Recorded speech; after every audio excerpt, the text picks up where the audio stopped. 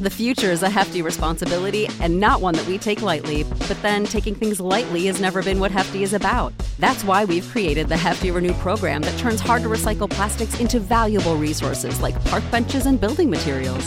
To participate, simply fill up an orange Hefty Renew bag with accepted items, tie it up, and drop it in with your regular recycling.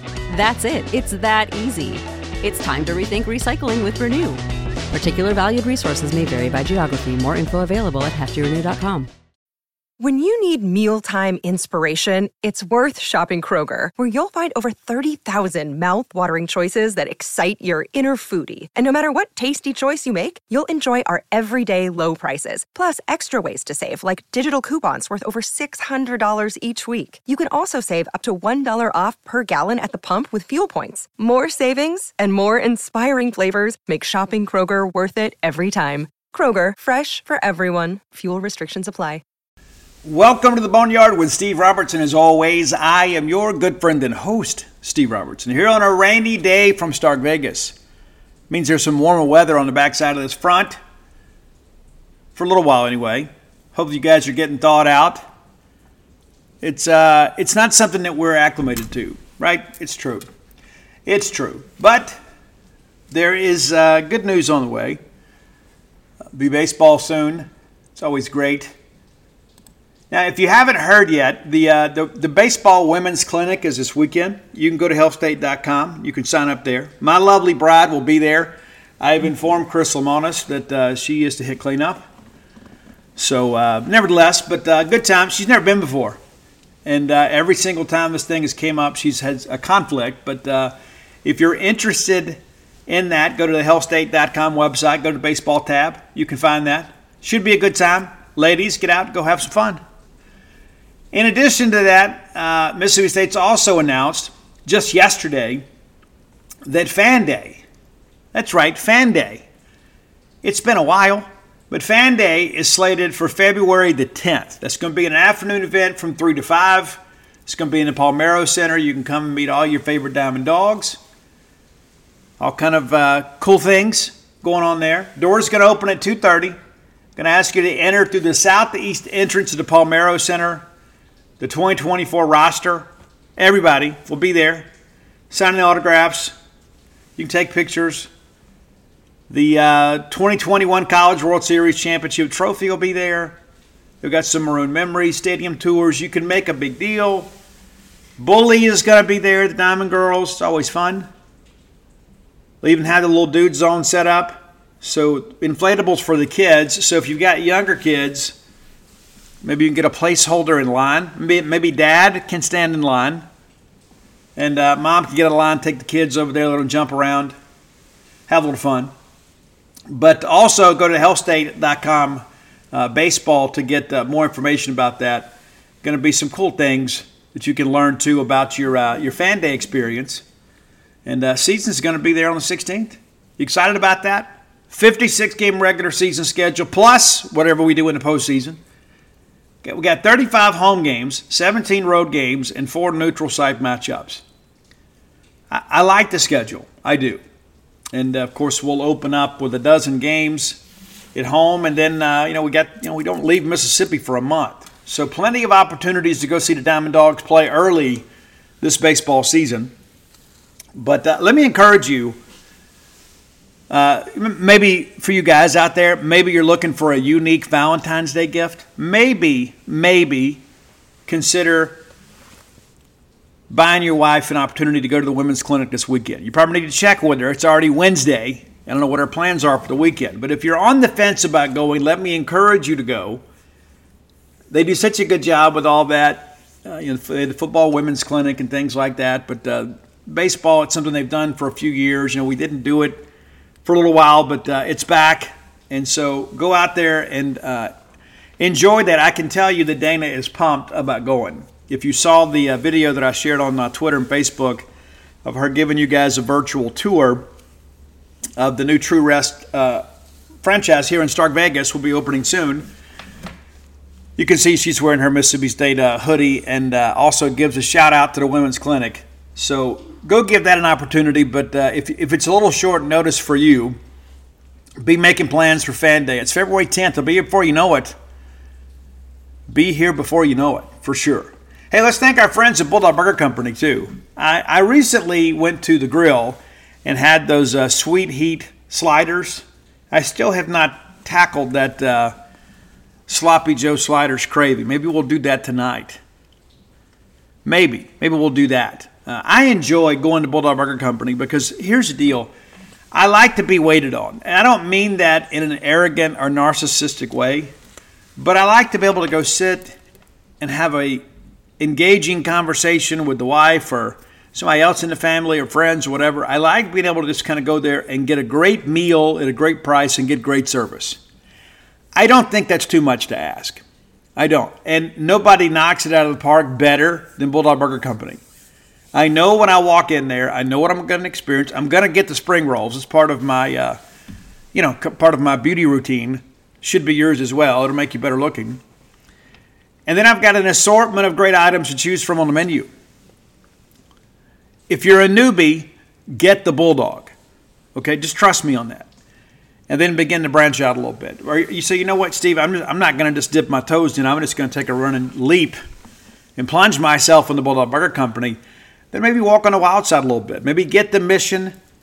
Maybe get that Good Morning Burger. So many great ones to choose from. But you got to get the Shipley's bread pudding. You got to get the chocolate shake to go. I like dessert to go. I do. I like, hey, just go ahead and package it up. Bring it with the check.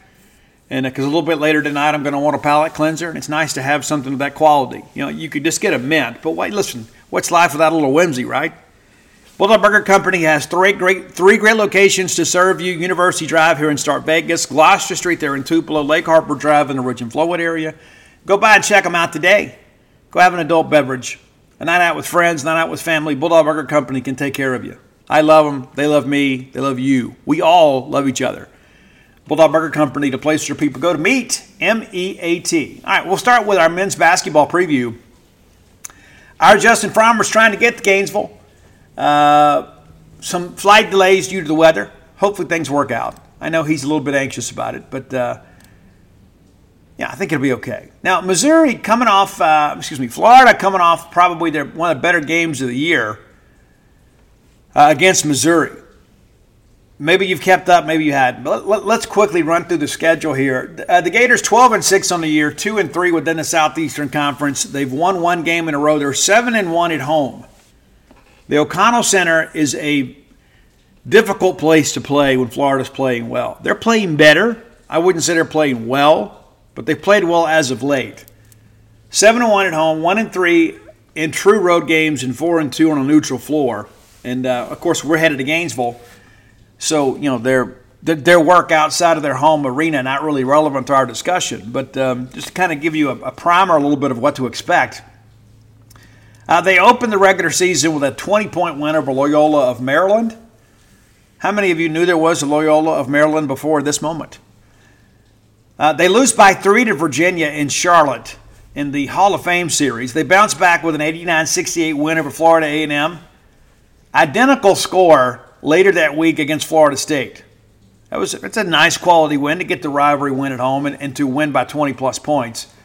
They take down Pittsburgh in the NIT season tip-off, 86-71. They lose to Baylor. Very competitive game, 95-91. Baylor was ranked 13th at the time. That game took place in Brooklyn, New York. Wake Forest, a game that Coach Todd Golden said they didn't really execute well. They lose 82-71 on the road at Winston-Salem. 20-point win over Merrimack College. And they get the Richmond Spiders in the Orange Bowl Classic down in Sunrise, Florida, 87-76. 70-65 winners over ECU at the Florida tip-off. That took place in Lakeland, Florida. They participated in the Jumpman Invitational and played a barn burner of a game with Michigan in Charlotte, and they lose in double overtime, 106-101. But that was entertaining. Maybe some of you watched it. I don't know. They win that game, 106-101. And then they get Grand Point State, 96-57. You'd expect that. So they put together a nice little winning streak there and then cap that with a win over Quinnipiac, a recent baseball opponent from Mississippi State. It's a fun thing to say, Quinnipiac. Say it with me. Quinnipiac. It's fun. It is. 97-72 winners there, and that closes out the non-conference. They get into conference play, and they host Kentucky. At the time, Kentucky ranked 6th in the country. And listen, Kentucky's a great team. They really are. And with the athletes on that team, you fully expect them to do a good job. And they have. They're athletic. And, come tournament time, they're going to be a team to watch. The losing streak continues. It only goes to 2 games, but they go to Oxford, and Ole Miss absolutely destroys them, 103-85. Now, you talk about a high-scoring game. Bounce back at the O'Connell Center, take care of Arkansas, 90-68. They lose at Tennessee, 85-66. It's tough to win on the road, but they did against Missouri, 89-67. 79-67, if I can read. And that's a good game. What's interesting, a couple things I think we can take away from this game. I don't know if you've looked at the box score. An interesting note here. Missouri, in this ball game, was 3 of 16 from the three-point line. 3 of 16. That's good perimeter defense. Not a lot of open looks, not a lot of conversions. What's interesting, too, and Todd Golden mentioned this yesterday in his press conference, is that Mississippi State allows a lot of three-point shots, but not a high percentage. It's something like, well, we're kind of content to let you shoot the low percentage shot. But somebody asked him, well, how do you explain that? And he said a lot of it's because of our length and our ability to close out on shooters. That we do give up some open looks at times, but we do kind of scramble out there and alter the shot a little bit. You get a hand up and kind of forces a little bit of an alteration there. But also, too, they mentioned Tolu Smith. Much different dynamic, obviously. When they were playing at Missouri, they were able to kind of man up in the post, which enabled them to kind of lock down shooters on the perimeter. I don't know if they're going to be able to do that with Tolu. We need Tolu to have a big game. We need to force the double team and make some perimeter shots. But, yeah, when you only give up 3 3-point shots in a ball game, chances are you're going to win. You are. But, yeah, so good game for them. And, of course, Missouri falls to 8-10 and 0-5 in the SEC. And I think maybe the level of competition had something to do with their execution. That was one of the things that Golden kind of mentioned yesterday. They really executed at a high level. Well, when you've got the better players, you should, even though you're on somebody else's home court, it's not a great Missouri team. But Florida goes in there, takes care of business. It was a 3-point game at the break, and then the second half, they just kind of took over. Push that thing out 12 points. But, it's an interesting dynamic to hear other coaches talk about our team. Now, look at some individual numbers here. And the Florida website, pretty easy to navigate. Thanks, Scott Strickland. But Walter Clayton Jr., are you familiar with him? Yeah, he's a leading scorer, 15.8 points a game. Zion Poland, 14.6. Tyrese Samuel, 13.6. Riley Kugel, former Mississippi State commitment, 11.4. And Will Richard, 10.8. So 5 double-digit scores. They really do it by committee. Not a ton of depth on this team. Alex Condon's throwing in 8 points a game. Micah Hanlogden is a reserve post player. He's played, not really reserve, he's played a lot. But, not a big scorer, but a guy that is doing a pretty good job altering shots. His block numbers are not tremendous, but because of his length, he is a guy sometimes that kind of forces you to take a more difficult shot. So it'll be interesting to see, kind of how we match up here. As Golden says, they're going to let it fly. They're a team that wants to shoot the three-point basket. They have 411 attempts on the year and converting right at 33% with 136 makes there. But, Walter Clayton leading the charge there with 37 and Will Richard with 34. So we're going to have to defend the perimeter. It's going to be an important game for us. It's a very winnable game for us.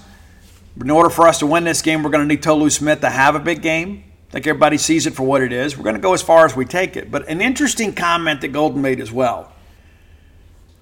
Mississippi State's got 4 guys that started for Ben Howland, still starting for Chris Jans. So we've done a good job keeping the nucleus together. And thank the Bulldog Initiative and some of our very generous donors in that respect, right? But you begin to kind of break it down. You got Tolu and you got Jeffries and you got Cam and you got Shaquille Moore. These are some guys that played a lot of basketball together. We're going to start 5 seniors. And then we're going to bring Josh Hubbard, one of the most electrifying shooters from the freshman ranks in the country. We're a good team. We need to play like a good team. I think it's a game we can get. Now, we have taken some good teams down to Florida and come home with a loss. But if we go down there and play our game, if we go down there and make them kind of grind it out, got a really good chance to win this game. Now, look at some team numbers here. Guys, they're averaging 85 points a game. And again, a lot of that's coming from a variety of sources, but they're doing really good on the inside-outside game. They are a perimeter shooting team. It's one of the things that they emphasize. And so if we can force the early shot, if we can get out there and disrupt the shot and not let them shoot in rhythm, got a really good chance to win this game. But we're not going to win a shootout with Florida. I'm just going to, you have seen enough of this Bulldog basketball team to understand when we control the tempo and we don't let people get out in transition, we don't give up easy looks, we're a tough team to beat. And you beat Tennessee, arguably the most talented team in the conference. And so that's proof that on any given night, we can take care of business. And we need to take care of business tonight. What's interesting, though, as you look at like the scoring margin, despite the fact that they really hadn't played a very challenging non-conference schedule, the scoring differential is under 9 points. So they're in tight games a lot, and that could matter down the stretch. Like, hey, we've been here before. It's okay. Everybody just kind of keep playing. Everybody stay within themselves. So they're used to being in tight ball games. And we went through the schedule, and you saw there were some very competitive games. You know, Ole Miss really got after them. And, of course, it's an SEC road game. Always tough to win on the road. But I think this is a game, too, where we've got to maintain our composure. And when you go back and look at that Alabama game, we're right there. And then we have 3 seniors step up and miss 2 free throws apiece down the stretch. That can't happen in a game like this. And that was a home game. But when you go on the road like this, you've got to be able to keep the game close and give yourself a chance to win it late. I don't think this is a game where things are going to get away from either team. I think it'll be a very competitive game. But I think that Mississippi State, due to our experience and the fact that it's not a big deal for us to put on a dark colored jersey and go on the road. We're not intimidated by that. I don't know how raucous the environment's going to be, a midweek game. Those road games, you love to play them in the midweek, right, rather than on the weekends. A lot less people can be there. That's not to say that the kids that are there, the students that are there, and the really the hardened basketball fans in the greater Gainesville area won't do a good job. It's just a different environment on the weekends because everybody can be there. But it's a team that shoots it pretty well, right at just over 45%. All right, Bulldog fans, our friends from Tecovas want to remind you that it's festival season, it's concert season, it's sundress season. Yes, it is. And you need some nice boots to go along with every bit of that. And Tecovas is your stop for the best in Western wear. Tecovas has seasonal and limited edition offerings this spring and summer, including men's and women's boots, apparel, hats, bags, and so much more. All Tecovas boots are made by hand in a very time-honored tradition with timeless styles that are always on trend. And Tecovas has first wear comfort, so no break-in period. You know how tough that can be with a brand new pair of boots. You can put these bad boys on and ride that ride with a smile. It's hard to find this level of comfort paired with this same level of style. So stop by your local Tecovas store, have a complimentary beverage or two, shop the new styles, the smell of fresh leather, and our friendly staff are always at your service. Many stores even have leather custom branding to make your boots truly personalized. And with regular live music and events, there's no in-store experience quite like it. If you can't make it to a store, visit Tecovas. That's TECOVAS.com. They offer free shipping on all boots, as well as free returns and exchanges shipped right to your door. Go to Tecovas.com and find your new favorite pair of boots today. Let's face it, friends, we live in uncertain times. Security, probably more important now than ever before. That's why it's important to keep you, your family, your property safe by working with my friends at Eufy. That's EUFY.com. Let me tell you a little bit about this new video smart lock they have. It's super cool because basically you get a 3-in-1 security system here. You can have everything on just one device instead of having the outside of your house look rather tacky because you got all kinds of stuff out there. It's not just about your security, but convenience. No more concerns about losing keys. You can assign passwords to your family members, and you can see who's kind of coming and going. Got that immigrated camera, too. It's easy to install. You can set it up with just a Phillips screwdriver. You don't have to go to a class, learn how to use power tools, no drilling required. You get keyless entry. You don't have to worry about fumbling with the keys when you're getting back with an armful of groceries, right? How convenient is that? That in and of itself is a great benefit. You get fingerprint recognition.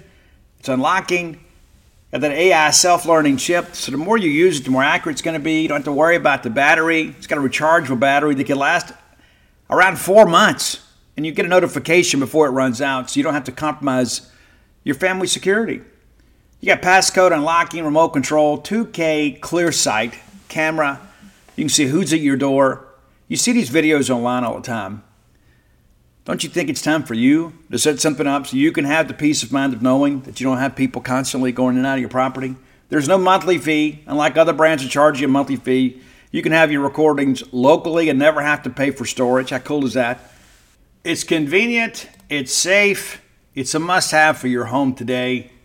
If you already have like a video doorbell, sometimes people want to come and steal your doorbell. You don't have to worry about with this. All right, so let's be sure to visit Eufy Video Lock. That's EUFY official.com/video lock. And it's time for you to gain control of your door. Again, that's Eufy. EUFY. The future is a hefty responsibility and not one that we take lightly, but then taking things lightly has never been what Hefty is about. That's why we've created the Hefty Renew program that turns hard-to-recycle plastics into valuable resources like park benches and building materials. To participate, simply fill up an orange Hefty Renew bag with accepted items, tie it up, and drop it in with your regular recycling. That's it. It's that easy. It's time to rethink recycling with Renew. Particular valued resources may vary by geography. More info available at heftyrenew.com. Interesting. 33% from beyond our arc we talked about. But rebounding is going to be key for us. They've done a really good job kind of controlling the glass. I think a lot of that, too, is because they've been able to out-talent people in a non-conference schedule that really wasn't that challenging. But pulling down 44.7 boards a game, allowing 34.4, so a 10.3 differential in favor of the Gators. I think with Tolu and Jimmy Bell and Cam Matthews, we can neutralize some of that. I think if you look up at the end of the day, and if we have won the rebounding battle in this game, we have likely won the game. They do dish out a handful of assists, 15.3 per game, allowing 11.5. They do commit some turnovers, though. A negative turnover margin for them. That's interesting, right?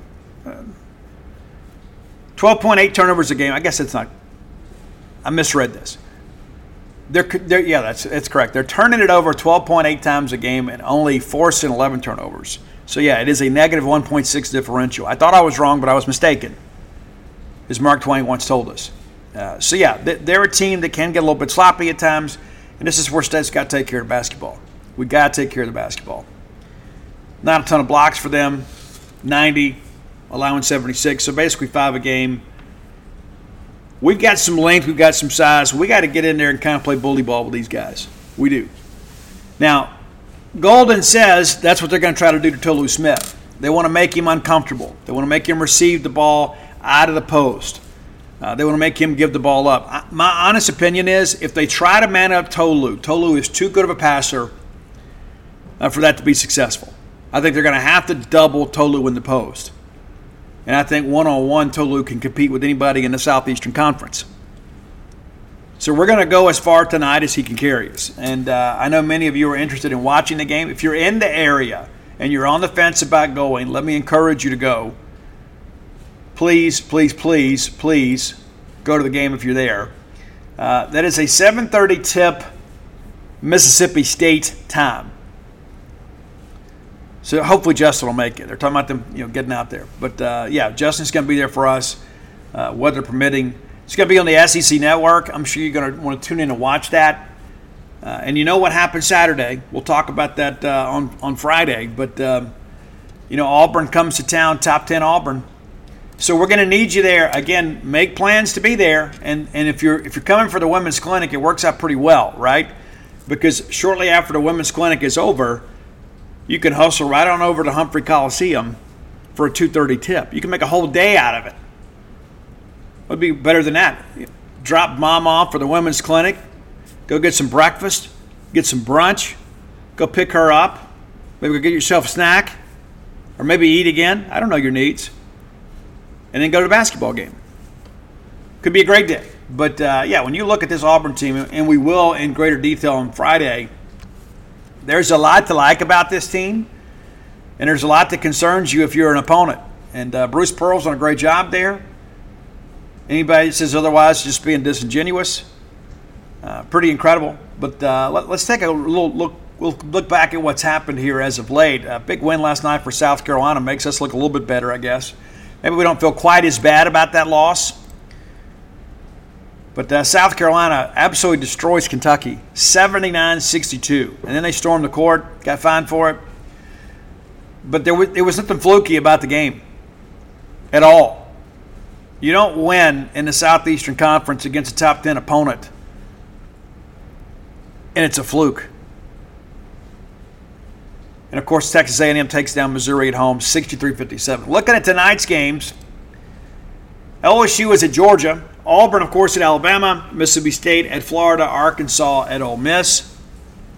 LSU may be a little bit better than advertised. Georgia, Mike White doing a good job there. Auburn's got to go to Alabama. Alabama always seems to do a good job at Coleman. That could be an interesting game. So if you want to, you just watch that doubleheader on the network. Watch LSU and Georgia. We'll play both of those teams at some point. And maybe flip back and forth with the Auburn-Alabama game until the Bulldogs come on. Yeah, and then, of course, the nightcap, Arkansas and Ole Miss. So you can get your fill of SEC basketball tonight. No ifs, ands, or buts about it. But, when you begin to think about how important this week is, we can ill afford to go 0-2. We got to find a way to win this game tonight. Auburn's now won 11 games in a row. Not to say that, anything can happen, especially when you go on the road. But this is a team, this Auburn team, very well coached, very talented. They'll play in Tuscaloosa tonight and then be in Starkville this weekend. So a road week for the Tigers, but they are battle-tested to say the least. And then you have Tennessee and Alabama right there at 4-1. So it could be a very competitive game for sure. But you start looking through the numbers here, and you start looking at the teams that are behind us. Missouri and Vanderbilt are winless in the conference. Arkansas is 1-4. They're probably facing a must-win game tonight. It's going to be tough. But Mississippi State, Ole Miss, Florida, all right there together with 2-3 records. And you start thinking about the postseason. And again, I hear it all the time. Oh, plenty of basketball left to be played. Yeah, you're going to say that, and you're going to usher yourself right into the NIT. The only games that matter right now are the ones we're playing now. Tonight's game is really all that matters. Don't think, we'll get down into this. No. You got to win tonight, period. And you know as well as I do, Chris Jans has that mentality. Chris is a very cerebral guy, but a very grit and gravel type coach. We're going to go out there and try to get after these guys. And Florida's not a finesse team by any stretch of the imagination, but they are a very athletic team, and they do their best to kind of get some open looks, kind of work that ball around out there. There's going to be a lot of ball movement. Help side defense is going to be huge for Mississippi State. Be big for Florida, too. That's kind of where we are. We begin to look ahead at all this stuff. All right, time for today's Top 10 list, as always, brought to you by closewithblair.com. That's C-L-O-S-E, with Blair, B-L-A-I-R.com. Blair is my friend, your friend. He's our collective friend in the mortgage industry. Guy's 23 years of experience, back-to-back-to-back, top 1% close ratios in the country. Here's the deal. I don't know what your needs are. I say that all the time. And it's really out of respect, right? I'm not going to sit here and try to tell you, hey, this is what you should do. I don't know what your needs and concerns are. I don't know what your dreams are. But I suspect that at some point, you've had the dream of home ownership. I would suspect that's the case. And maybe that's proven to be elusive for you. You know what? It may be because of the fact that you had the wrong loan officer. It may be because you didn't have somebody kind of championing your cause that understands the ins and outs of the mortgage industry. Nobody stays in any industry for 20 plus years without knowing what they're doing. You need to have somebody that knows how to get things done, championing your cause when it comes to your home. Your mortgage is too important to just trust by some fly-by-night subprime lender. Blair now works for Priority One Mortgage. Recently made the move over there. The same level of service went with him. Hit him up today. It's 601-500-2344. That's 601-500-2344. Be sure and let him know that you heard about him on the Barnyard. He might sing a song for you, probably like a Widespread Panic song or something. But let's not hold that against him, right? I know at the end of the day, Blair's going to do a good job for you, regardless of his musical interest, right? And I love Blair. Blair's a friend of mine. Very happy to partner with him. I wouldn't do business with people that I didn't trust. And so you're going to have to just kind of take my recommendation here. Blair is somebody you can trust to get things done. Again, that's close@blair.com. I don't know why, but I decided to do Randy Rhoads today.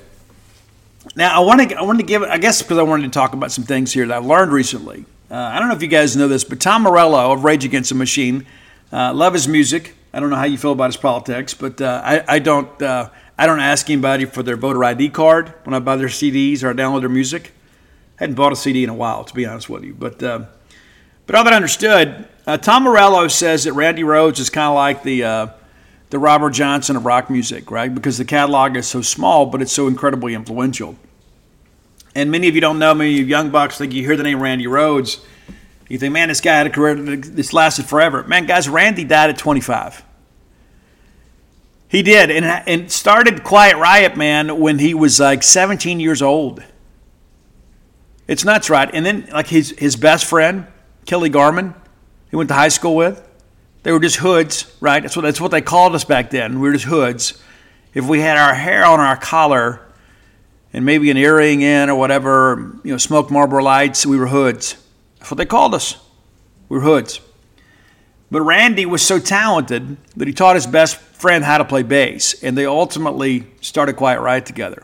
Randy left Quiet Riot after things got crazy. Kevin DuBrow, who's always been a little bit prickly, God rest his soul. But Kevin DuBrow is a great singer. And he and Kelly got into an argument. There was a gun pulled, and then Randy had to fire like his best friend, and things got to be really, really tough.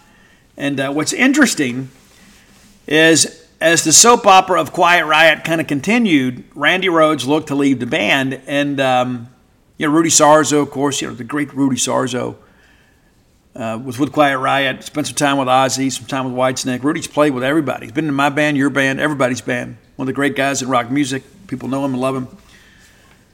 But Dana Strum, who I'm going to see this Saturday night in Biloxi when Great White and Slaughter play. If you're going to the show, be sure and say what's up. I've met Dana a handful of times. Dana Strum is the person that encouraged Randy Rhoads to audition for Ozzy. He didn't want to do it. And Dana's like, you got to go do it. And so he goes to the studio and lays down some riffs, and they say, hey, we're going to give you the gig. Dana Strum actually comes out and tells him, you're going to get the gig. Doesn't really formally meet Ozzy until the next day. And next thing you know, he is the guitar player in Ozzy. And it's interesting, too, to read about song composition from Randy Rhoads. Because everything in rock was kind of like in the same pocket, right? Everything was like the same chording. Everything's played in the same pitch. It was just so much to it. And Randy Rhoads was a neoclassical trained guitarist. His mom ran a music store. She was a classical pianist. His dad was also a musician. When they were very, very young, they didn't have a TV because the parents wanted them to just entertain themselves with their musical instruments. And so when Randy Rhoads got in with Ozzy, and maybe it's because Ozzy just didn't care, because Ozzy was in a depths of addiction, they gave Randy a ton of freedom. And that's when Randy began to expand his horizons a little bit. When he was with Quiet Riot, people were like, they kind of sound like everybody else. And all of a sudden you had this virtuoso that became one of the most significant guitar players in the history of music. Not just American metal, not just in American music, not just in heavy metal or rock. One of the most influential guitarists of all time. And here's something I bet you didn't know. Did you know Randy Rhoads was quitting the band with Ozzy? Did you know that? Of course, Ozzy had gotten drunk, fired the whole crew many times. But as I mentioned, Ozzy was in the depths of addiction. He would miss shows. He'd get so hungover, couldn't perform the next day. And Randy was just tired of it. There had been so much drama with Quiet Riot, now with Ozzy. And even 2 albums in, he was ready to leave. And there was all this discussion about, hey, let's do a live album like a cover album, Black Sabbath material with Ozzy. And they were going to have Tommy Aldridge and Randy Rhoads play on it. And they didn't want to do it. And eventually got shelved. And then it came back as Speak of the Devil after Randy's death. But Randy Rhoads had a very tragic death. It was pretty crazy how it all went down. It was a guy, they were on tour, and they had stopped, and they were resting at some guy's house, and this happened to be like a helicopter and some planes out there. One of the guys knew how to fly the plane, got out, took some people around for a ride, and everything was cool. And then their makeup artist, who was like 58, had a heart condition, and she goes, hey, I'd love to go up, but you can't do all this crazy stuff. Because before, they'd come through, and the guy tried to buzz the bus to wake up Tommy Aldridge. And so he said, no, we'll just go up and go real slow and let you take it in. And Randy Rhoads, who had a terrible fear of flying, decided, I want to go up and take some aerial photos. And next thing you know, the pilot, who reportedly had been arguing with his estranged wife the entire night and had been hopped up on cocaine, decided to buzz the bus again. And as he goes by, he clips the bus. And the next thing you know, the plane crashes and bursts into flames. And all were killed. All three, the passenger, the makeup artist, and Randy Rhoads. And with that, one of the greatest musicians ever is gone. So here are my top 10 Randy Rhoads tracks. Now, the first two Quiet Riot albums, QR1 and QR2, not available in America. And that was part of the problem with Quiet Riot, is that they couldn't get an American distribution deal, and all the other infighting in the band was part of the issue too. But Randy wanted to kind of just, let me just go join a band. Instead of starting the band, just go join a band. And then, of course, Dana Strum, the great Dana Strum, great name for a bass player, gives him the opportunity to audition for Ozzy, and the rest is rock and roll history. So here we go, my top 10 Randy Rhoads tracks. Now, these may not be your favorite Ozzy ones, because, again, just 2 albums with Ozzy, right? Blizzard of Oz, which was initially the name of the band. Did you know that? But they decided to kind of trade on the name of Ozzy Osbourne, who had been very successful with Black Sabbath. So here we go. Number 10, it's Revelation, Mother Earth. Great track, technically an absolute masterpiece. And again, you can kind of feel this is not the same power chords over and over again. Music was changing, and Randy Rhoads is a big part of it. You had Eddie Van Halen doing the tapping and all the shredding over there, and then you had Randy kind of introducing some classical elements into rock music. So they were contemporaries in many respects. Number 9, you can't kill rock and roll. You can't. You can't. Of course, Twisted Sister has a song of the same name. It's not the same song. Great track, for sure. Now, number 8, a song that got Ozzy a little bit in trouble here. Ozzy Osbourne, of course, was a historical, legendary alcoholic. In fact, the last conversation rumored to have taken place between Randy Rhoads and Ozzy Osbourne is Randy told him, you're going to kill yourself one day with all this drinking. Yeah. So Ozzy had written a song called Suicide Solution. And the opening line is, wine is fine, but whiskey's quicker. Suicide is done with liquor. It was about drinking yourself to death. But a lot of people said, hey, Suicide Solution, that must mean it's okay to go kill myself. And so there was a teenager that shot and killed himself, and they said he immediately listened to Suicide Solution and went out and killed himself, as if somehow that he was mesmerized by the musical stylings of Ozzy Osbourne. And again, the song is about alcoholism. And the thing that I've learned about that, and I've had many friends that unfortunately have decided to take their own lives, and I'm a suicide survivor myself, and I can tell you that there was never any music that led me to do that. It's my own issues, my own depression. And if you're a person that struggles with that, let me encourage you. Go get some help. You can call the suicide prevention line anonymously right now. You can call them right now and talk to them. So Suicide Solution, it's about the slow process of drinking yourself to death. But there was a lawsuit filed. They had to deal with all that. They said that Ozzy was encouraging negative behavior, self-destructive behavior. It was crazy, man. It was absolutely nuts. Of course, it never went anywhere, but it's pretty crazy to think when you look at the music today and the stuff that's out there. I mean, you can see, understand, these guys were the precursors to free speech in many respects in music. All right, number 7, a song that opens up with a great kind of haunting synth feel to it. It's after one of the black magic masters of all time, Aleister Crowley. You know, Jimmy Page lived in Aleister Crowley's castle for a while. Jimmy Page from Led Zeppelin.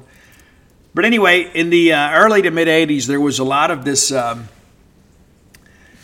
fascination with the occult in rock music, and it's because people are like, oh, they're devil worshippers, and it all started with Kiss, right? All of a sudden, Kiss wasn't just this band that put on high heels and makeup and stuff out there and get out there and play a rock show. They said, oh, these guys, that's the knights in Satan's service. That's what they said. It's so stupid. But because of the fact they got a reaction from people, right? I mean, in many respects, these bands were just agent provocateurs. And so let's go do something to shock people. Because it was all of this, I don't know how to explain this to you, but I guess it was all this religious right versus music in the 80s. And they would burn records. That was the big thing. And we're all going to meet up and we're going to burn our records, or we're going to bulldoze the records. And there was all this talk about, hey, we burned this Kiss album, and you could hear the demons hissing in the records. I mean, it's just some things like that. We've evolved a lot as a society. But all that I understood, because of the fact there was such angst, there was controversy created by this, right? There was a lot of bands all of a sudden, you'd see the pentagrams and things like that. And it's so funny, like nowadays, I remember some time ago when Paul Stanley had a tweet that said, what is so wrong about having a moral code? Why is it more important to go to the club, to go to church? And I think to myself, where have we come, right? We've come full circle. It's not cool to go to church, but it's cool to go to clubs. And it's Paul Stanley standing up for the church. Again, it kind of shows how silly a lot of that stuff was. Really, a lot of it was an act. But Ozzy really played it up. He did. And the Mr. Crowley track, because of the fact, the subject matter, really got a reaction from people. Number 6, a song much different, Goodbye to Romance. And the tone, the guitar tone on this is just incredible. The vocal is really good too. But what stands out to me is Randy's playing on this. I think Randy made this song in many respects. It's amazing. All right, number 5, a track too that I don't know that gets enough recognition. You want to hear the infancy of the Metallica experience with Kirk Hammett. Kirk, of course, was with Exodus and went to Metallica after Dave Mustaine was fired. But in the beginning, Metallica was just thrash. They were just shredders, right? That's what they were. Everything was real aggressive. It was real fast. It was in the same pocket over and over again. And then all of a sudden, things got a little more melodic. Like, remember when Unforgiven came out and people were like, holy smokes, where has this been? This is a masterpiece. Well, go listen to Diary of a Madman. That's your birthplace of that style of music and that song. I mean, you go back, you can listen to it yourself. You can hear the chord structure is very similar. Now, Kirk Hammett, one of the most amazing guitar players of all time, too. Don't get me wrong. I'm not saying that Kirk ripped off Randy. I'm just saying that this is the inspiration for that style of music. Diary of a Madman is fabulous. Absolutely fabulous. All right, number 4. Love this one, man. This, again, Randy just kind of laying it down here. I mean, it opens up, man, just this incredible riff. And Ozzy's vocal is amazing on this. It's I Don't Know. And this is a rocker. And if you've ever been an Ozzy fan, you know what I'm talking about. Like, there's a lot of people that buy a T-shirt and listen to the hits. They pull up Ozzy Osbourne Essentials and just jam that. But for those of us that were alive when this music was released, tracks like I Don't Know kind of carry the torch. Big difference. All right, number 3. I think in many respects this may be outside of number 1. This may be the best riffing that Randy did on what was considered a single at the time. You couldn't play this music on the radio, right? Because people would show up with pitchforks and that kind of stuff and threaten to burn down a radio station. But thank God for Z106 back in those days and WRNO, the Rock of New Orleans. But Flying High again, man, I absolutely love this one from start to finish. And it's one of those songs, too, how some songs feel dated in your life. You're like, oh, Guys, I've listened to some of this music so much in my life, even since I was a teenager. Like it may have gotten a little bit old for me in the 90s, but I went back to it. I cycled back to it, and I listen to this stuff all the time. But Flying High Again, this is just one of those songs for me. When I think of Ozzy, when I think of peak Ozzy, and you know my feelings about this, the Jake E. Lee years were the peak years. You can get mad in the same pair of pants you get glad in. I mean, I'm sitting here paying tribute and homage to Randy Rhoads today, so I'm not throwing a shot at him. Randy Rhoads, technically a better guitar player than Jake E. Lee. There's no question about it. But because of MTV and because of the music that Jake brought with him, when Jake became the guitar player for Ozzy Osbourne, that was the peak. Bark at the Moon, Ultimate Sin, that was the peak of the Ozzy Osbourne experience. Period. But when I go back to this Randy stuff, that's the one for me. Flying High Again is just one of those songs that I can listen to it today and say, yeah, I remember being a teenager when I first heard this on cassette. And I was like, oh yeah, I remember that time I was at Omaha and I was listening to this and I was on my way to get tacos. It's still part of the soundtrack of my life. Number two, I absolutely love the drum roll, the way this thing opens up, man. It's just, this is one of those songs too that, again, it wasn't technically a single. It was huge. It's Over the Mountain. And again, Ozzy does a great job on this one. But I think this is one of those songs where sonically every player in the band got it absolutely right. It's a great track. But number one, and you know what it is. You know what? As soon as I mentioned the day we're doing Randy Rhoads, you knew exactly what it was going to be. And whenever we started talking about what we should do in the fourth quarter, and everybody's like, hey, let's get rid of Don't Stop Believing. I said, guys, we got to do Crazy Train. We have to, and we've done it a little bit. I like what we're doing with the Eurythmics thing. I think it gets people going. But if you'll notice, sometimes in the fourth quarter, we do play some Crazy Train, and that was your good friend and host recommendation. I tell you this, if they ever give me a chance to pick the soundtrack, like a Duty Noble, you know how sometimes they do the theme night? We had the Stranger Things, with Game of Thrones, which I just finished last night. A little late to the party. I'm one of those kind of people, if I pull it up and I see, there's 10 seasons of this, I don't know if I don't make that kind of commitment. But the bride said, hey, let's watch Game of Thrones, and I absolutely loved it. I absolutely did. And I know that I'm late to the party, so you have to forgive me. I'm pretty busy sometimes, so I don't get to watch as much Netflix as you guys do. A lot of times we just put on Big Bang Theory reruns and just kind of, hang out and just kind of talk and then go on to sleep. But most nights we'll try to watch a movie. More times than not, she doesn't make it. But I watch a lot of Game of Thrones by myself. One thing I'll say real quickly, I don't want to spend time about this, but Game of Thrones is excellent. Now, there is some filler in it, too. And I'll be honest with you, when they tried to do the whole Walking Dead thing as a part of that, I know they're in the books, it just didn't work for me. Like that episode, The Long Night, the big battle, with the Army of the Dead and stuff, it was so incredibly overdone. It was, and I know I'm going to get some hate for that, but like Steve, guys, it was so incredibly gratuitous from an egotistical standpoint. They made this thing out. That thing could have been wrapped up in 10, 15 minutes. And there is some filler in Game of Thrones. And there are some episodes that there aren't even really any plot points. There's just things that happen. It's like, well, it's kind of like a reality show. Well, this is what's going on with so-and-so. And it doesn't further the story. But all that said, absolutely fabulous. I love the ending. And one of the things I love about Game of Thrones is you never know what's going to happen. You never know from one season to the next, one episode to the next, who's going to die, who's going to become allies, who's going to be friends. It's an incredible performance by everybody involved. It will make you uncomfortable. I'm just going to tell you now, if you don't like to see naked women, it's probably not for you because there is a lot of that, especially the first 5 seasons.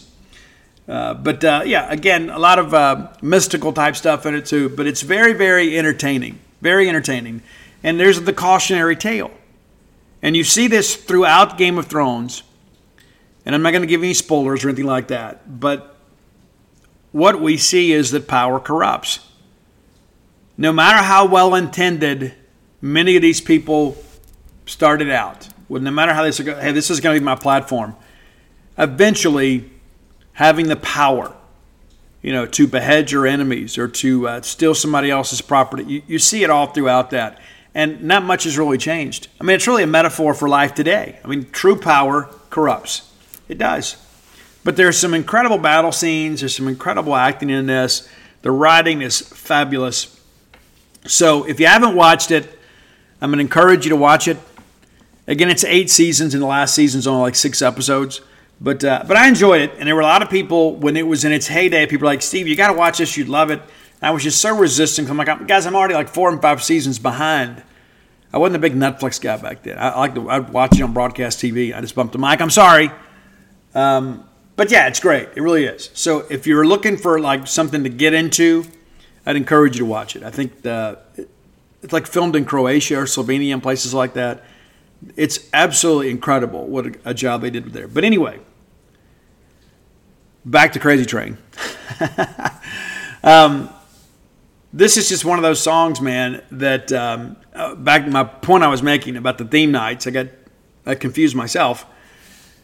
If they ever gave me a chance to pick the songs, let's do 80s night. Let's do a midweek ball game. We'll do 80s night, and we'll give away like some gift cards to Bulldog Burger Company to people to dress 80s night, and the best contest wins. Maybe you give them a gift certificate, whatever. I don't know. But man, I'd be turning these kids on to so much 80s stuff, and I don't mean Born to Be My Baby and You Give Love a Bad Name. Those songs are great. Not going to be a whole lot of nothing but a good time. We'll work in some things in the pregame playlist, but during there, guys, you're going to hear some Ronnie James Dio. Yeah, we're going to put some real rock and roll. I mean, and I'm serious about it.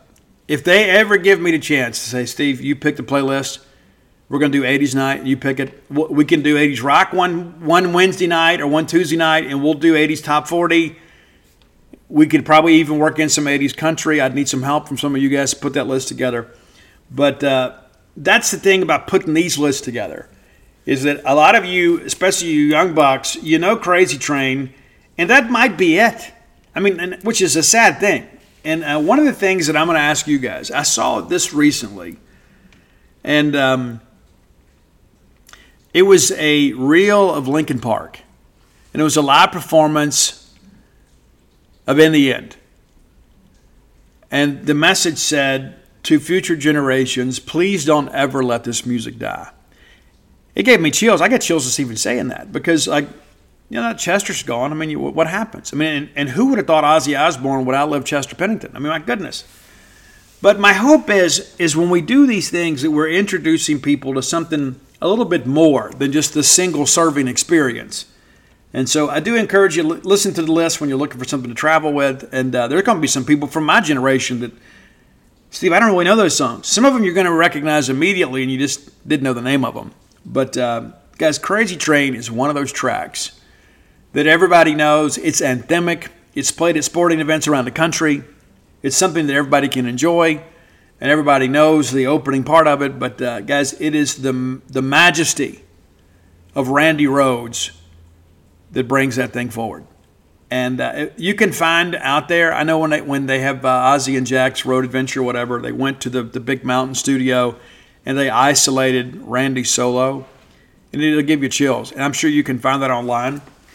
The guy was an absolute genius, man. Absolute genius. He wasn't just some stoner. He didn't party a whole lot. He did smoke a lot, but cigarettes, not marijuana. He wasn't really involved in drugs. Occasionally they said he would have like one drink, a little sweet drink, whatever, something that was in a bottle that he could get in Europe. But he wasn't a partier. He was committed to his craft. And, the rock and roll sideshow kind of got to him, and tragically we lost him in an accident. But we'll still celebrate his music. And my hope is that somebody else will pick up the mantle, after Eddie Trunk is gone and other people like that, this music is still something that is played for future generations. I mean, it's a trip to me when Crazy Train comes on and I hear kids do the little I part. It just drives me crazy, man. It does. It absolutely matters to me because this music means so much to me. And you hope it never dies. And hopefully through the magic of Apple Music and Spotify and things like that perhaps this will continue to be something that people can celebrate in years to come. But God rest the soul of the great Randy Rhoads. And if you want to go see one of the last, I think it's the last picture ever taken of him on stage. It's right here in Starkville, Mississippi. You didn't know that? Yeah, Backstage Music. They have it. And it was a Mississippi State student that went to Knoxville, Tennessee, that snuck his camera in there and took the picture. Believed to be the last known photo taken of Randy Rhoads on stage. Now, I made that claim and somebody refuted me. I said it's the last known picture taken of him. And somebody said, no. There was 2 girls that got their picture made with him outside the bus after the show. Okay, so cool. So we'll disqualify that saying last known photo of Randy Rhoads performing on stage, Knoxville, Tennessee, was captured by a Mississippi State student. And whoever you are, thank you. I love you. I do. I have gone and looked at that picture so many times I can't even count. Every time that I have a chance to go to Backstage Music, I go and look at that picture of Randy Rhoads. And I imagine what that moment was like for that kid. And but yeah, it's right here in Starkville. Little rock and roll memorabilia for you. Go to Backstage Music. Go check those guys out. The coffee pot's always going. They're always happy to talk some tunes. And every so often I get my Ibanez out and I'll bang on it a little bit and drive my dogs crazy. But I go in there and I get my Ernie Ball super slinkies from those guys. But thanks as always for your support of the Top 10 list. If you have an idea for the Top 10 list, reach out and let us know. Best way to do that is to hit up Roy on Twitter at Dogmatic67. You can find our great list on Spotify under that same handle. Be sure to hit subscribe. And if you have ideas, let us know. We just might use them. Thank you. Next segment of the show brought to you by Campus Bookmart, a Starkvillian institution. Campus Bookmart. Yeah, that's right. If you're looking for Mississippi State merchandise, look no further than Campus Bookmart. They have the best selection of Mississippi State merch in the known universe. A lot of people make that claim. They back it up. Go by and see their smiling faces next time you're in town. The lovely, talented Susie, Miss Pam Minyard, Kathy Brown, everybody there will do a great job for you. They'll make you feel like family because in their minds you are family. Yeah, it's true. I get a hug with every purchase. Maybe you don't, but I do. If you can't make it to town, we can't send you a hug, but we'll do it now. Lean in. But campusbookmart.net can take care of your online purchases. And you need to be getting outfitted for baseball season. And be prepared for some Mississippi State basketball as well. You know, I'm not a big fan of football apparel at basketball or baseball games. Just my opinion. So get something sports-specific or just get the Universal State script. It's always good. Visit him at campusbookmart.net, and by being a loyal Boneyard listener, we'll give you a phrase that pays. It's BSR, which stands for Beautiful Steve Robertson. That gets you free shipping on all orders over $75. Any orders less than 75 bones, absolutely incomplete. All right, Mississippi State women's basketball team has played their one game of the week. We'll play again next Monday against LSU. We'll need you to turn out and be a part of that. The ladies, big winners on Monday at the O'Connell Center. Hopefully the men can follow suit today. 89-77 is your final. It was a very close game for a while, right? It was 19-19 after one. State takes a 4-point advantage at the half. Florida cuts back, and that cuts it to 2 after the third. And then in the fourth period, again, State's conditioning just kind of takes over. And we've seen that in recent games in the fourth quarter that your Bulldogs have really taken charge. So a 10-point advantage for the Bulldogs late to win 89-77.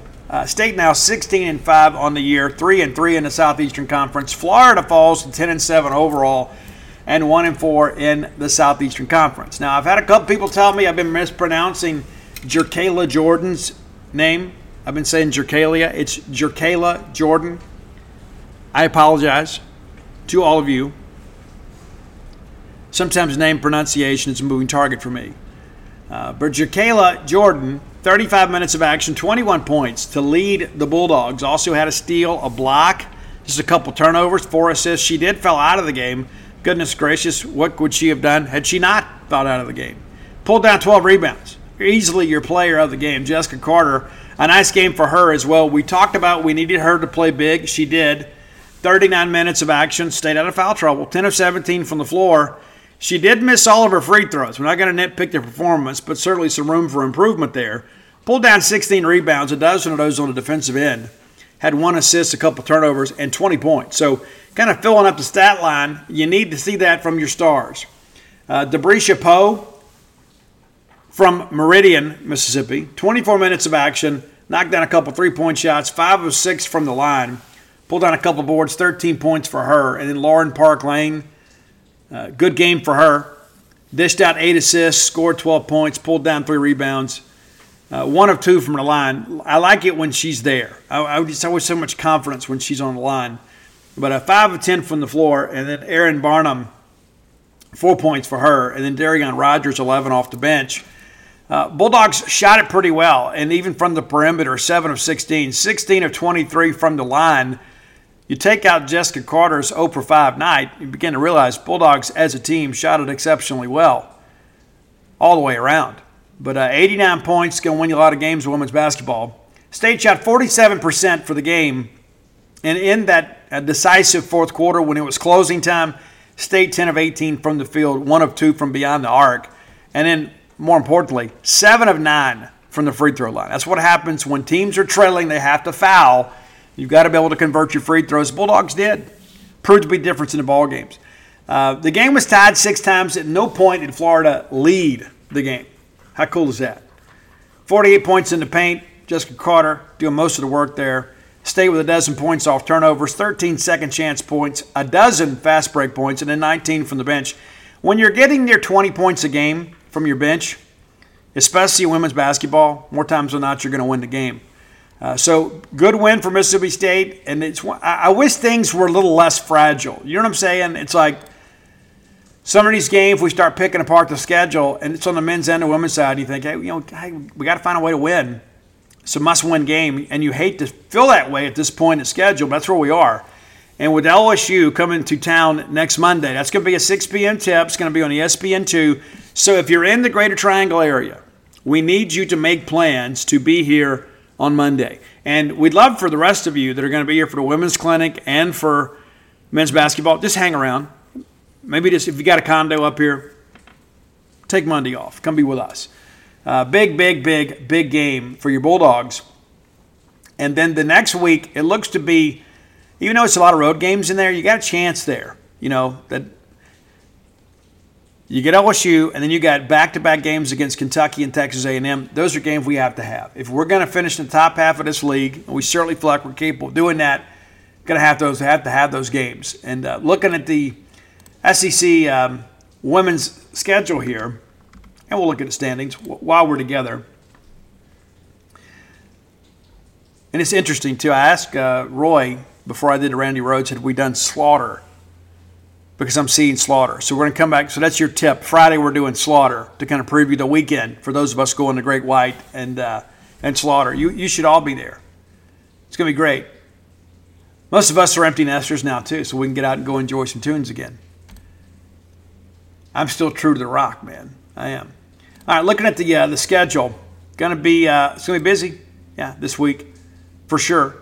You know, on the women's side, it always is. You know, that's the thing. Again, we talk about basketball, baseball. It's like, you know, you don't have time to kind of sit around and feel sorry for yourself because of the fact there's another game right around the corner. So Thursday night, before we get back together, January 25th, is it just me or does it feel like the year is just kind of rolling along? Florida is at Ole Miss. You got to like Ole Miss there. South Carolina's at LSU. That could be a very fun one to watch Thursday night since the Bulldogs aren't playing. Number 1 South Carolina at defending national champion LSU. In Baton Rouge in what they call the Deaf Dome in the PMAC. That'll be on ESPN. That'll be a very interesting game to watch.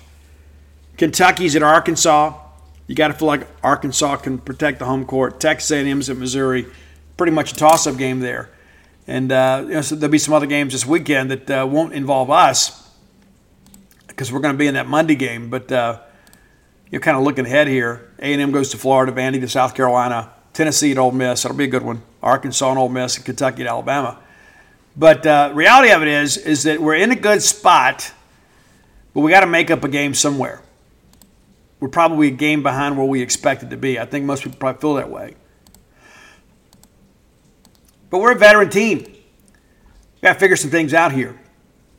Looking at the standings, just to kind of give you an idea of where we are, Mississippi State right there. I mean, just kind of neatly positioned there at 6th. We're 6th in the conference right now out of 14 teams. And A&M is behind us in the standings. Hopefully we can get that one. You know, of course, they're going to play a couple times before we see them. But when you start looking at this, South Carolina, of course, won 17 games in a row. No big surprise. LSU 5-1 in the conference. Tennessee 5-1. Vandy 4-2. Ole Miss 3-2. And then Mississippi State right there at 3-3. And just behind us, everybody else with losing records in the league: A&M, Arkansas, Kentucky all at 2-3. Alabama's 2-4. Auburn 2-4. Missouri 2-4. Florida 1-4. Georgia 1-5. So as we get a chance to kind of beat up on those teams in the bottom half of this league, we have a chance to kind of propel ourselves forward. I still feel good about the team. I don't feel like I did in the Tierra McCowan, Victoria Vivian's years where I expected to win every game. I don't feel that way. But I have more confidence in this team than perhaps I've had over the course of the last few years since Vic Schaefer's left. When Victoria had moved on, we were still a very good team. We were still a team that was expected to at least get to the Sweet 16 every year. I don't know that I'm ready to say this is a Sweet 16 team, but I'm getting to the point where I feel like, especially when Jessica Carter plays well, we can compete with just about anybody. South Carolina is an absolute machine right now, and LSU athletically is going to be a challenge for us. That's why we need you to be there to help kind of even the score a little bit. But outside of that, I think we can play with anybody. I think we've proven that in the early going of the schedule. But State's 16-5 overall right now, and 8-3 at Humphrey Coliseum, and on the road 5-2. And again, the measure of a team is not just protecting your home court, but being able to go on the road and get wins. And we've been able to do that. We're 3-0 on a neutral court. So 8-2 overall in games away from Humphrey Coliseum. That's the measure of a tournament team. You got to be able to get it done when you have to put on that dark color jersey and go on the road. You have to. And we have not always been able to do that. But I believe that Sam has us moving in the right direction. And, of course, we lose the game in Tennessee, and we've got people kind of getting out and, I don't know, getting a little bit negative. And I get it. I mean, we all love Mississippi State. We want to be competitive in all courts and fields of play.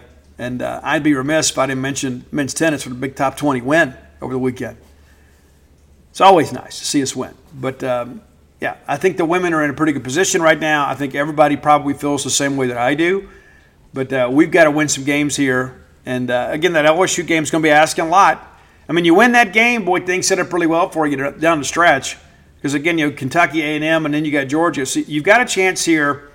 The next four opponents are teams that are behind you in the standings. So we got to get fat right here.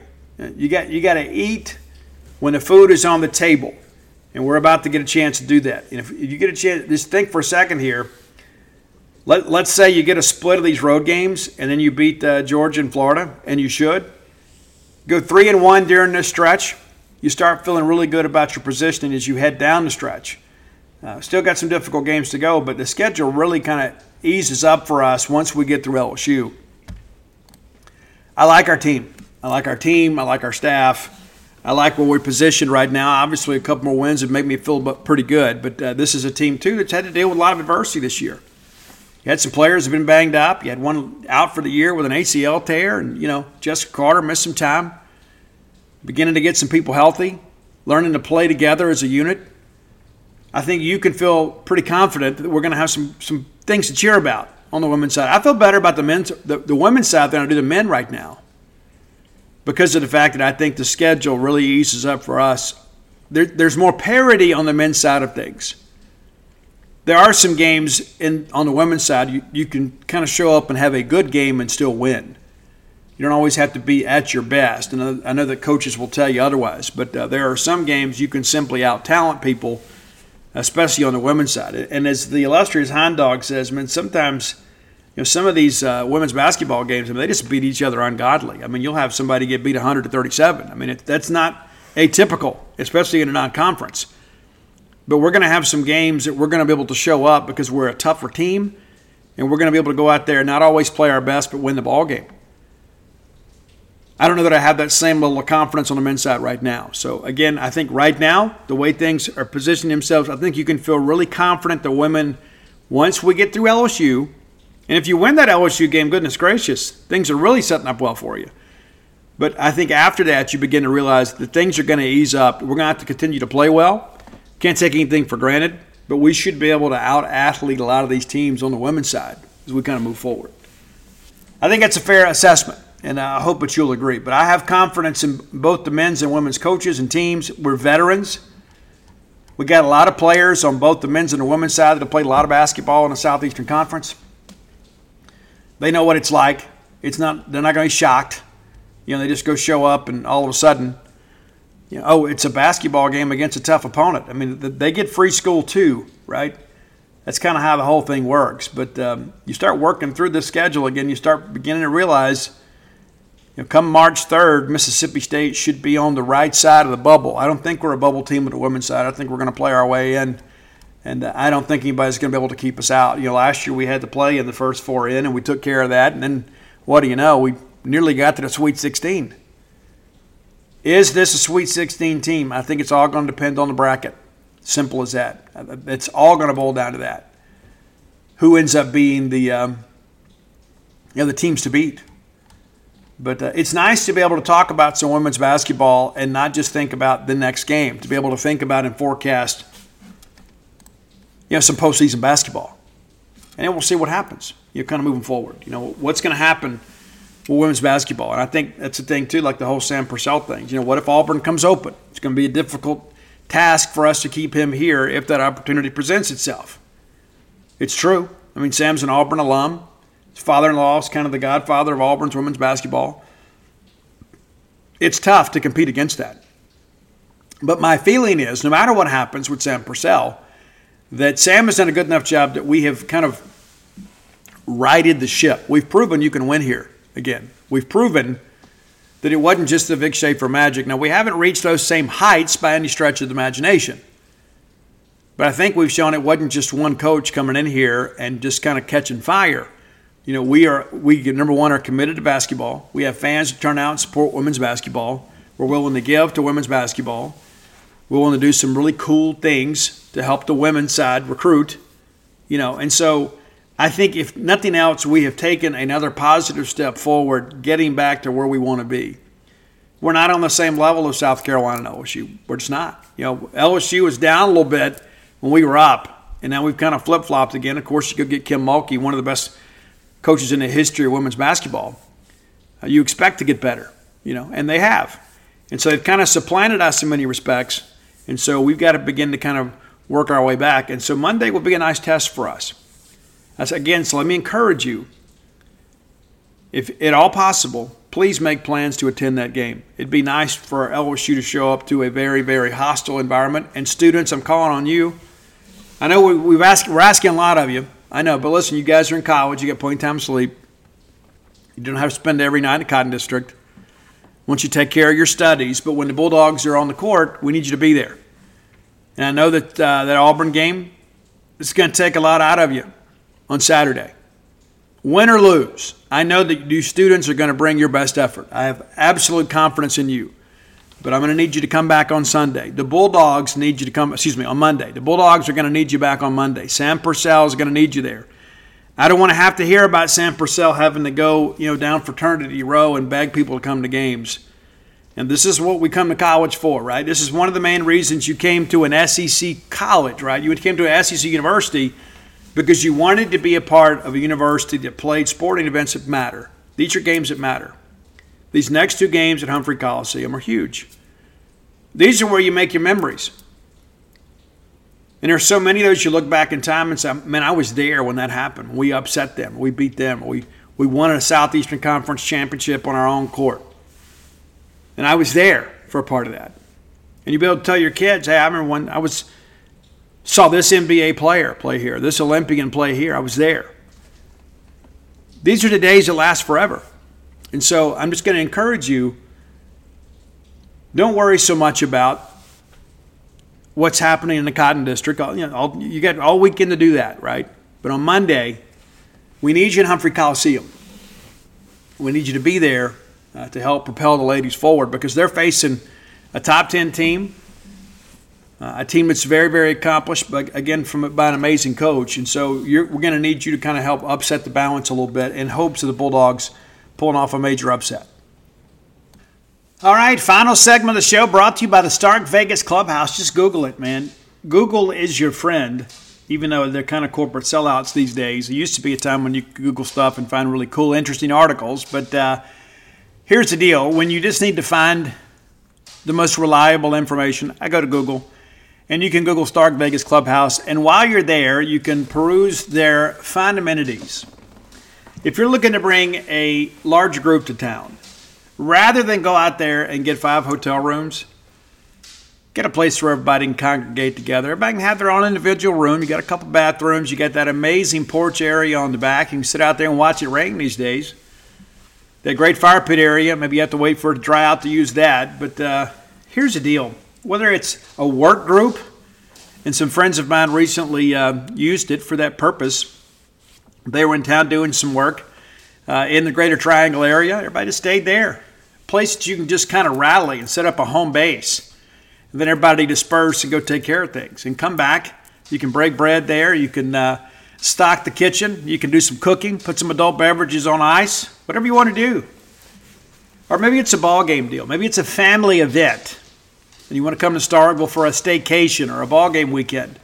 Go to Stark Vegas Clubhouse on Google and book through the Evolve website. We'll save you 10% by using promo code BSR10. How about that? BSR10. Stark Vegas Clubhouse, always available, midweek, weekend, whatever you'd like. Of course, unless somebody books, but it's not a situation where somebody's just Airbnb-ing out their house and only available on weekends. If you're coming into work, you can use the Stark Vegas Clubhouse. And again, book through the Evolve website. You can book through VRBO or Airbnb, but I can't save you 10%. Book through Evolve, we can save you 10%, promo code BSR10.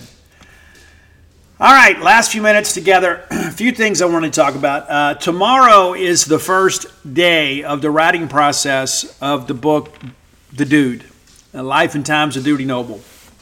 Still got a little more research to do. I wanted to go ahead and get started and use what I have, and I've got a few more interviews to do and things of that nature. But first day in a new writing process for book number 7. Now, I share that with you. It's so interesting. I have a lot of people say, hey, Steve, I read your book. And I say, well, which one? You know, it's usually Flim Flam or Dogpile. But this is book number 7. And I never really dreamed a few years ago we'd be in this position. Never did. But listen, it has been such an honor to begin to gather and compile all this information and old interviews and old game recaps and things like that, to begin to shine a light on one of the most notable, if not the most notable, student athletes to ever wear a Mississippi State uniform. Very significant. And it's a huge honor to have the blessing of the Noble family to write this book. It's a huge honor to have the university be behind me in this. And as one member of the state administration said, Steve, this book probably should have been written 50 years ago, but if you don't write it, it's not going to get written. Probably some truth in that. One of the things when I got ready to move to Starkville, people asked me, what do you want to do? You know, I'm covered the team. Went to everything.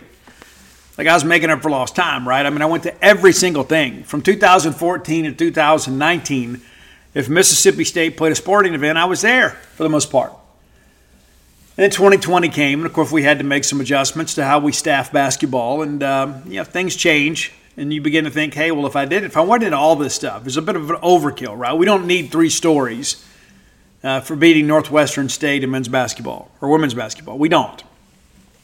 It's a little bit much. So I said we can kind of diversify our content production here, and so we've done that, but it's also given me more time to work on projects like this. And I think they're important projects, or I wouldn't commit so much time and effort into it. But we're going to have a limited edition that's going to be pretty special. I'll give you more details as we get a little bit closer. It's funny, people are already asking me, Steve, when can I pre-order? You know, I would love to be able to do that, but I've told the publisher, I was like, hey, let's not do that. Let's at least get the book roughed out before we start taking people's money, because I don't get any money until you guys get your books. But I just share that with you because of the fact that there's so much interest in the book, and there's so much interest in Dudy Noble. And one of the things that I found is a lot of the things that I thought or I'd been told about Dudy Noble are not accurate. And I think it's important to kind of frame things up in their proper context. That's a big part of this. Huge part of this. Going to encompass, goodness gracious, 50, 60 years of Mississippi State sports. Some of the biggest hires in the history of the university were made by Dudy Noble. I don't know that anybody has ever had a better eye for coaching talent than Dudy Noble. You can run the list. You begin to break it down yourself. I mean, you begin to think about the fact that we named a gym the McCarthy Gym because Dudy Noble saw something in Babe McCarthy and hired him and ushered in the greatest era of Mississippi State basketball of all time. You also have Coach Paul Gregory. And I don't know that Coach Gregory gets enough respect, to be honest with you.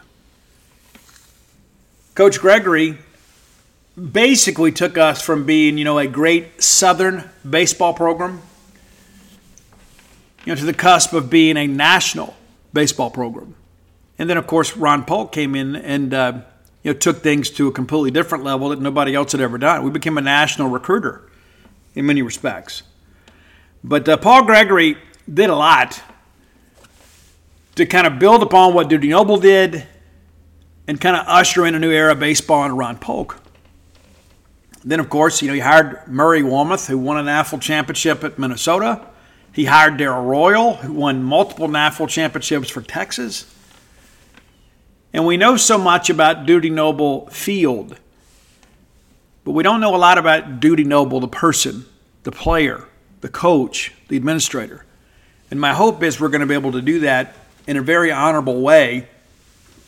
And we're going to be honest, about things. There's some other stories in here that are going to be a little bit inconvenient and uncomfortable for some people. But, we're going to write it with love, but we're going to write it with honor and respect and with honesty. But I'm ready to get going. I've been down and learned in Mississippi, spent some time down there, just kind of getting a vibe and a feel. I've been down there to eat before. But not really to just kind of take in that small little town. And I mentioned that on the show here a while back, and I had people hit me up and said, Steve, you should have let me know we were down here. We could have gone and broken bread together. But I do plan to get back down there and go to Gibbs. And what's interesting, they do that buttermilk pie down there, which is amazing. People say it doesn't sound good. God, it's incredible. And so my wife, we didn't get a chance to eat last time, so she made me a buttermilk pie. We loved it so much that we shared it with friends. Yeah. But it's interesting. When you embark on something like this, it's one of those things that you got to be rested up and prayed up. And, I am a very spiritual person, despite what some people may think. And before I even got involved in all this, I did a lot of soul searching and kind of thought about, do I want to take this on? The responsibility of writing this book is going to require a tremendous amount of research, and I've done so much research. And I reached out to some people that I love and respect and asked them, I said, hey, what do you think about this? Thinking about writing a biography of Dudy Noble. And initially some people were like, Steve, it's kind of a niche book. I don't know, And it is. It's a Mississippi State book at its core. And other people said, you know what, Steve, I wish I would have thought about that. And now that I've done the research and I've shared some of the anecdotal stories that I've picked up and things like that, people are like, oh, Steve, I can't believe you found this kind of stuff. Well, it's kind of what I do, right? And again, the fact that I don't feel the need to be at every single thing anymore. We've got an army of people that work at Gene's Page, right? Matter of fact, Justin Frommer just touched down in Gainesville, so he'll be there to cover the game tonight. But, so I don't have to sit there completely glued to the television trying to keep up a game thread. Or on the message boards. It gives us a chance to have a life, but also to some diversity in content. So I share that with you because many of you have wondered, how this whole thing kind of comes together. And I get people all the time that ask me about writing books, but they want to write a book. The first thing that I'll tell you is you probably don't want to write a book. You probably don't. You think you do, but you probably don't. It's fun to start a book. It's fun to plan a book. It's fun to research a book. It's fun to put an outline together. And it's fun to write a book. It's not fun to finish a book. Because then you got to fight through all this editing, all this fact-checking, and then there's somebody that'll take exactly what you said and just rephrase it. And it doesn't change the meaning of anything. And you say, well, why don't we just leave it alone, right? Well, we're just trying to make it a smoother read. And there's all these things like repetitive words and repetitive phrasing because when you write over a period of weeks, sometimes you have the habit of just kind of sticking to the language that you use normally, and you may use a phrase repetitively. That's got to be fixed. That happens to me a lot. It really does. And then there's all this fact-checking stuff. I mean, it's just, especially when you're writing a book of historical significance. I mean, you got to make sure you got the dates right. I mean, there's been times that I've written, stories for Stark Villains and Alpha Dogs, and I'll go back on my own personal edit and find out that I had the location of the game wrong. Something as basic as that. I mean, it's right there for you. There have been other times in my research of Duty Noble where I've found things like scores of games that are different. Found a baseball game between State and Ole Miss. I think it was back in, it was in the 1800s. But it was the second time we had played. The Oxford Eagle, it was a tie ball game, and they had the score wrong in the paper. And then I would go back and I would find the Mississippi State media guide, and we'd have one score. Then the Ole Miss media guide agreed with us, so the newspaper account is incorrect. And so you got to work through all that kind of stuff too, because you want to be accurate. There have been some other times that I found, there were some things, that some notable players in our history that somebody say, hey, this guy was the first Mississippian to do this, like Willie Mitchell. Like some people, for years, people have told me Willie Mitchell was the first Mississippian to play in the major leagues. Well, that's not factually correct. He's the first Mississippi State player to ever play in the major leagues, not the first Mississippian. Matter of fact, there were 3 prior to him. And the first Mississippian to play in the Major League Baseball ranks was eventually banned from the game for a while because he paid off an official. Yeah, it's crazy. Guy from Natchez, Mississippi. And so I share that because books like these, require a lot of time and effort and research. And so be thinking about your good friend and host as we kind of work on this stuff. And, once we get a little bit deeper into the process, we'll open it up for pre-orders. And, our hope is to have this thing completely finished in about 6 months. That's the hope, 6 to 7 months. We hope to have it out before football season. And, we're planning some big things. And it's one of these things, I think in many respects, one of those books that is very, very important to all of you. Dogpile kind of goes on its face, right? I mean, it's like, hey, you win a national championship, you got to write a book about that. And we deserve to have a book about that. Matter of fact, I've got a copy of Dogpile sitting right here next to me. We needed that to commemorate the moment, to chronicle our journey, to win our first ever team sport national championship. I was born to write that book. When the Bottom Falls is the new one, still doing really well. And you never know how that stuff's going to be received. But I get messages just about every day from people asking where to order it, and other people saying, Steve, I couldn't put it down. I just finished it. And I love the book. And I appreciate so much of that. You can go to When the Bottom Falls, and you can order the new book, and all my sports titles are there. But that's a book I had to write. And there was just something inside me that it's like I've got this knowledge about what it takes to get clean and sober and how to stay clean and sober and how to cope with life and things like that. And so I felt like I owed it to the still suffering addict and those who loved them to write what I know about recovery. And you don't have to be a person that struggles with chemical dependency. It's really a book about, I've had some people say, Steve, it's a love story. And in many respects it is. It's a story of redemption.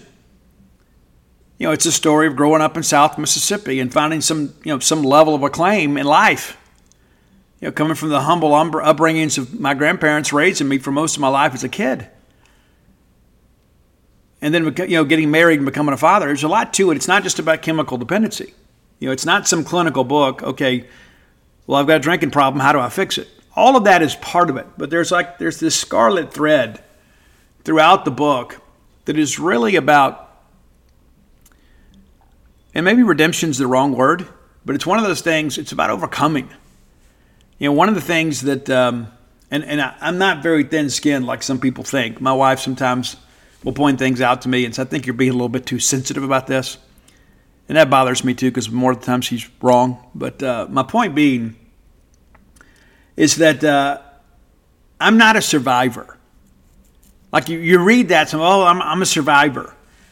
I think in many respects, when you look at the plight of the drug addict and then the redemption, the phoenix rising moment, it's almost disrespectful to call it surviving. Because surviving in many respects is a measure of luck. I mean, God forbid, we have plane crashes and they survived the plane crash. Well, true. But it's kind of a lottery. Recovery is about overcoming. So I'm not a survivor in that respect. I'm an overcomer. Because I still have those same character defects. I'm still working through some things, I'm a guy that is very comfortable in his own skin these days. I wasn't always. Wasn't always so self-assured. There are always some things out there I thought may have been too big for me. I remember even writing Flim Flam. I remember thinking, this story is too big for me. That's how I felt at times. And I thought, you know what? Nobody knows this better than me. Nobody's a better expert on this topic than me. And so I got to write this book. And I did. And I really battled with imposter syndrome for weeks before it came out. I'm like, I'm getting out of my lane here. I'm just a recruiting writer, right? I mean, what am I doing writing this book, And you all know what all came from that. But it taught me a lot about myself. And I share that with you because you can be better tomorrow than you are today. You got to try something new. And listen, there are a lot of people out there, like one of the things that irritates me, it just drives me crazy. We got a lot of people out there claiming to be kings that are just basically just jesters. They're just a bunch of jokers. And it's like, I'm the king of my castle, And then, it's your wife telling you what clothes to put on, where to put them, that sort of stuff. There's so much of that. We have self-deluded ourselves with so many things. And I just want to share that because you're never too old to change your life. I remember we decided to move to Starkville from Baton Rouge. I remember, Dana and I got out there and did all the yard work ourselves, a lot of work on the house ourselves. And I think the lesson that I taught my children is that, hey, even if you get married, you're middle-aged and married, you can still change your life. We come up here, we've had some great years. I love being here. I'm here for the duration. I am. I always joke with people, one of these days when I get ready to retire, I'm going to write the Salman Rushdie recruiting book and go move to Costa Rica or something, tell all the dirty secrets I know about everybody. But you never know. I may do that. I may not. I may just kind of, one day just decide to hang them up. But life is short and death is certain. And not just for me, but for all of you. I don't want you to sit back one day and say, you know what, I never got a chance to do this. Or I never made the time to go do this. Because it's really all within our own power, right? I mean, there's not ever a situation where there's nobody telling me, hey, Steve, hey, you got to go write this book. There's nobody telling me that. And it's the same for you. It's like, hey, my family is from Scotland, and one day I want to go to Scotland. I want to see all those things. I'm gonna make the time to go do that because it's just like the basketball thing, right? We tell ourselves, hey, there's plenty of games left. When the most important games are one right in front of us. It's the same thing for us in life. We think we have forever. Oh, eventually I'm going to do that. Eventually never gets here. You got to have a plan. And whether it be to travel or whether it be to do something, get out and paint your house or to, build a doghouse or a gazebo or whatever. There's no time like the present. I just share that because I've had so many people that have reached out and say, hey, Steve, you've inspired me to write a book. And that means a lot to me. But also I don't know that people fully understand what they're taking on. And I'm not saying that out of vanity or anything. I can just tell you that there's so many people, number one, that don't have a story. They have a story that's important to them, but it's not a marketable story. Now, if I'd come out in the beginning and wrote When the Bottom Falls, it might have done okay, maybe, right? But I had to have, the Hugh Freeze Ole Miss scandal to really kind of give me the opportunity to show what kind of writer I was. And I'm even better now, at least I hope so. But a lot of people don't have a story. They have a dream. And here's the thing. You may not be on the New York Times bestseller list. You may not be on the Mississippi bestsellers list. You may not even be one of the top sellers in your neighborhood bookstore. I don't know. But that doesn't let that stop you. That shouldn't be a reason not to do it. Because I learned so much and I gained so much writing these books. Very cathartic for me. Writing is very healing for me. I read something earlier. I think it was Aristotle that said, it's like, we get better at the things we do repetitively. So it's not necessarily just a gift. In times it becomes a learned skill.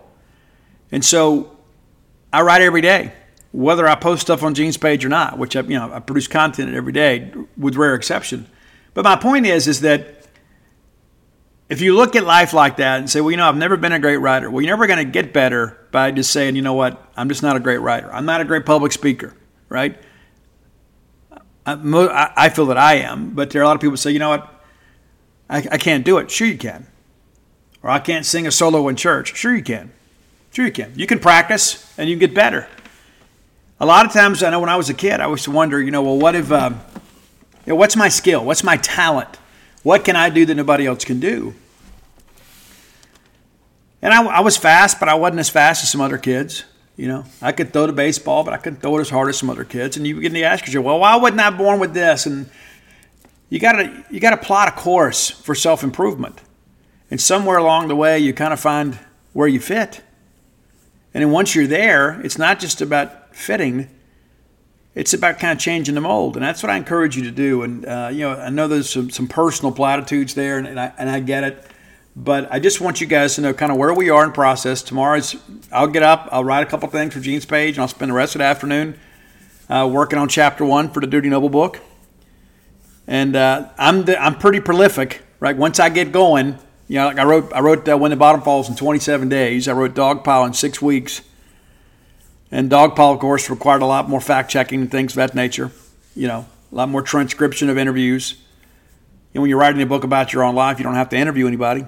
Well, at least I didn't, And so I share that with you just because I think it's important that, 10 years ago, I hadn't written any books. I'd always aspired to write books, but this is book number 7. And I don't say that to praise myself, but to remind people that life is not over. A lot of times we get a mortgage, we get the kids out of the house, we think, okay, well, now it's my time to relax. I'm just thinking about, hey, that's one less, I can kind of eat when I want to now. I can travel when I want to now. I got a lot more freedom these days. It's true. And if you're in the same boat as me, let me encourage you, pick up a paintbrush or grab a pen and a journal and start writing poetry. Do something creative to add a little color and flavor to your life. It doesn't matter what it is. I don't know, take up guitar, buy a horse, whatever. But let's go do something special. And, because, again, I've shared with you guys before, but let's don't lead accidental lives. Let's lead lives of purpose. That's going to do it for today. We'll be back on Friday, hopefully recapping a win over the Florida Gators. And we'll get ready to preview the weekend. And a reminder, no weekend game for the Lady Bulldogs as we play on Monday against LSU. But we'll have Auburn coming to town on the men's side. And, of course, we'll have some reaction from the women's baseball clinic. Maybe we'll let Dana get on the mic on Monday and give you guys, a review or a recap. And again, ladies, if you're on the fence about going, let me encourage you to go. You're a part of this program too. And it'd be nice to get out there and go have a little fun, right? Until next time, let's all live our lives in a way we'll make more friends than enemies and people can see a difference in the way we live. When you need mealtime inspiration, it's worth shopping Kroger, where you'll find over 30,000 mouth-watering choices that excite your inner foodie. And no matter what tasty choice you make, you'll enjoy our everyday low prices, plus extra ways to save, like digital coupons worth over $600 each week. You can also save up to $1 off per gallon at the pump with fuel points. More savings and more inspiring flavors make shopping Kroger worth it every time. Kroger, fresh for everyone. Fuel restrictions apply.